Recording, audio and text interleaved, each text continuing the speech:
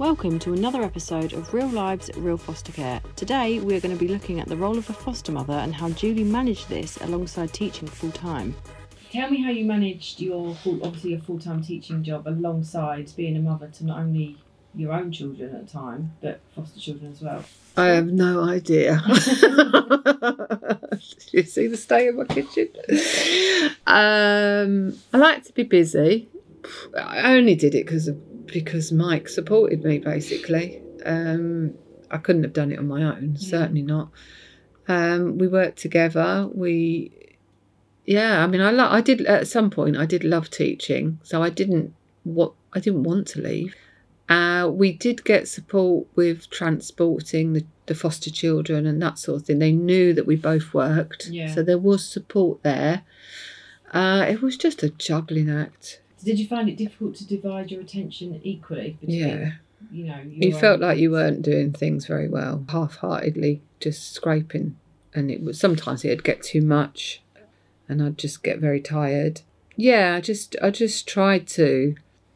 Hopefully, I gave my attention equally, but obviously I could have had more attention. They could have had more attention from me, but I had work at home as well as working all day. I would work in the evening, and weekends just sort of went, really. You'd have one day cleaning and then one day doing schoolwork and then trying to fit in football and mark books in the car and just do things as and when I could, really. It was just a bit all over the place. What about social services? Did they also support you, or did you just sort of... They did, as in they would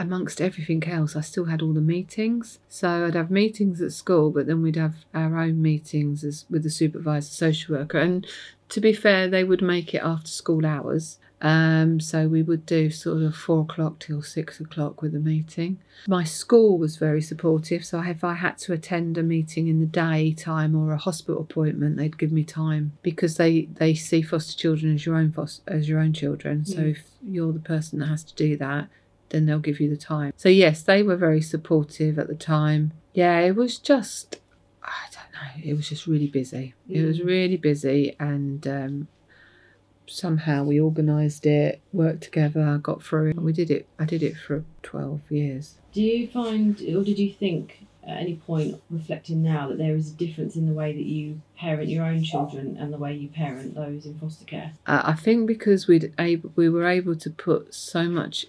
I wasn't working when my two were younger. I did go back to work. I did go back to teaching, and then I didn't want to be there. So I left teaching for about 7 years.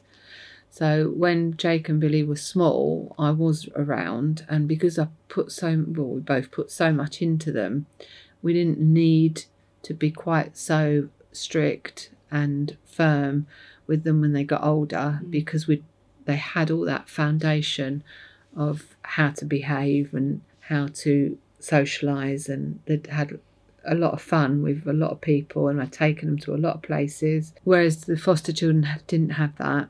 You are constantly going over the same things. You're saying the same thing over and over again because it doesn't get through, because you haven't got that bedding in when they're little of all that hard work. So yes, I wouldn't have been as firm with Jake and Billy as I am with the girls and other foster children. And I don't need to be going on at Jake and Billy as much as I go on at the girls, because they knew a lot of the stuff, got it in their system. And also, I think at the end of the day, you love your own children unconditionally, and you learn to love the foster children, but it's still on a different, I would say it's on a different level. Do you ever find that there is like a sort of a barrier in between you and the children in foster care because you're not related? I think with some children I couldn't get as close as I would have ideally liked, because they're someone else's children, and those someone else's I didn't really like. I didn't agree with what they'd done to these children. So that's hard to get past that, and your own children are your own children, I think. So obviously you've got the 3 girls, and obviously they're at an age where they are getting older and their body's changing. Oh yes. Do you feel that there's a sort of sense of pressure for you to ensure that child feels comfortable to come to you and speak to you about anything that they might need? Or you'd want them to treat you like, like a mum, and they're the person you go to when your body's changing and you're scared about what's happening and confused. So but then it doesn't always work that way. But hopefully there's people around, either at school or yourself, or friends of the family that they would talk to. As seeing how we all are in this family, there's a lot of banter, there's a lot of, laughing, joking, and there's a lot of, friendliness and kindness. Do you think, because you present yourself obviously as a mother figure, do you think you have to balance being a friend and a mother, or do you think that the two should remain separate? Because my mum used to always say to me, I'm not your friend, I'm your mother. And I don't do the friend bit. I know some mums do. I don't want to be... I like a laugh. Yeah. I like a laugh. I like to be stupid, and I like to, be silly at times. But I don't treat them like a friend. What do you find hardest about being, foster mum, full-time foster mum? Hardest? Or, on the flip side, what do you find the most rewarding? I think you find it rewarding when they're just...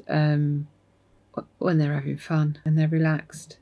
Hardest, I suppose, is just when you don't want to do something, but you've got to do it. Like putting them to bed, or when you're tired and there's other things you'd rather do, but that is your job. And it's the routine, and that's and you're doing it all for the right reasons, but sometimes you just don't feel like doing that. Yeah. Finally, what advice would you give to anyone that's looking into fostering, like from a mother's point of view?